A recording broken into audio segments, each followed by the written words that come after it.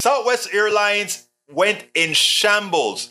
They've been told for years that their system was antiquated, and because they didn't use a wheel and spoke or what is it, a hub and spoke system, because they didn't do that, it made recovery from these types of storms much more difficult.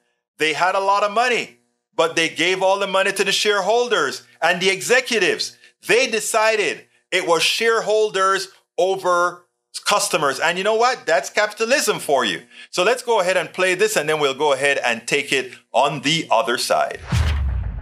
Some of the morning's opinion pages tackle the Southwest story. Let's start with the Washington Post. Its editorial board says Southwest put investors ahead of its customers and employees. Writing in part this: what's particularly egregious is the fact that Southwest had the money to upgrade systems, but chose to hand it to the shareholders instead.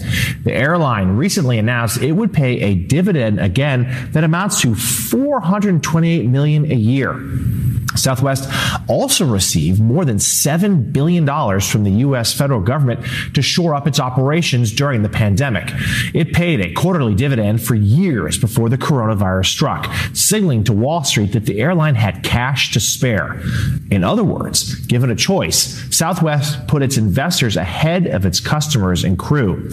Its logo was in the shape of a heart, and its stock symbol is LOVE, L-U-V. All of that, as well as Southwest's bottom line, has now been put at risk by its leadership's short-sighted decisions to ignore needed investments while tending to investors.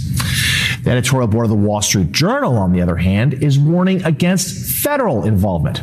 It writes in part, the scheduling meltdown at Southwest Airlines is one for the business record books, and the carrier will pay a price for months or years in damaged reputation. The only worst result for seating passengers would be to put Transportation Secretary Pete Buttigieg in charge. Democrats care less about stranded passengers than they do about gaining more federal control over the airline industry. Washington receded from airline management in the 1970s, and the ensuing competition opened air travel to the masses.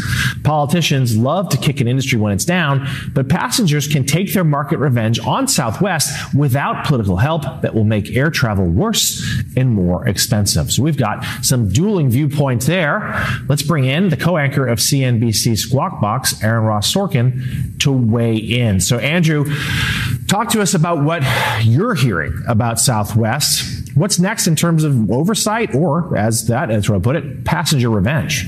Well, look, I would just start with this. We keep talking about Southwest as if this is a Southwest-specific problem, and it is in this instance. But I think there's a larger issue, which is to say, you look at the deregulation, which the Wall Street Journal mentioned in that editorial that you were just reading from, over the last 30, 40 plus years.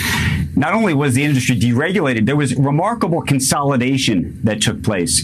And that has created this almost oligopoly, in certain cases, monopoly kind of power that has led to incentives, or in this case, disincentives for companies like Southwest, which used to compete on price and used to compete on brand. But so much of that competition has withered away because there hasn't been that type of competition in years. So many of the slotting systems at airlines across airports across the country are controlled by airlines, so that there isn't that type of competition, which would force a Southwest or others to invest in these type of things. You look at what's happening in Europe. They have created a Bill of Rights where, if you're a consumer and your flight is delayed or gets canceled, they pay a hefty penalty. But at the same time, there's competition in that marketplace that has forced those airlines to actually try to help those customers in a way that they haven't in the United States. So we can blame the airlines themselves, and they deserve a lot of that blame. But we also have to, I think, look at the larger system. And as we start talking about Bill of Rights and all sorts of other things, you have to also take into consideration the competition perspective. Otherwise, what we're going to do is actually just raise prices across the board, because these costs are not going to just be borne by shareholders. They'll be borne by customers. We spend a lot of time deconstructing the news, trying to parse it into a form that everybody can understand. He nailed it. The government has to intervene. The government has to create regulations like they have in Europe, where there is a a traveler's bill of rights, a customer bill of rights. But above and beyond that, competition has to be open to take away the pricing power that these guys have to monopolize on markets. If you notice, the Wall Street Journal came out right away. They're scared. The government may intervene. The government may actually try to help the American people. And we don't want that. So Pete Buttigieg, stay in your lane. And then we have the sycophants who are going to say, yeah, we don't want the government in there. The sycophants are, we don't want the government in there. You're going to... What can I say, folks? Like I said, there are some people who we can help, and there are simply some we cannot. We spend a lot of time deconstructing the news, trying to parse it into a form that everybody can understand. We try to find those little nitpicks where it flies above the fray, etc. If you really like these videos that we do, I want to ask a big favor. Please go ahead. Number one, subscribe to our channel. And number two, please join if you can. Thank you so kindly for watching. Keep watching. Please remember to share. We must populate the entire internet with our progressive message, a message that we know is what most Americans say that they want. So help us, please join.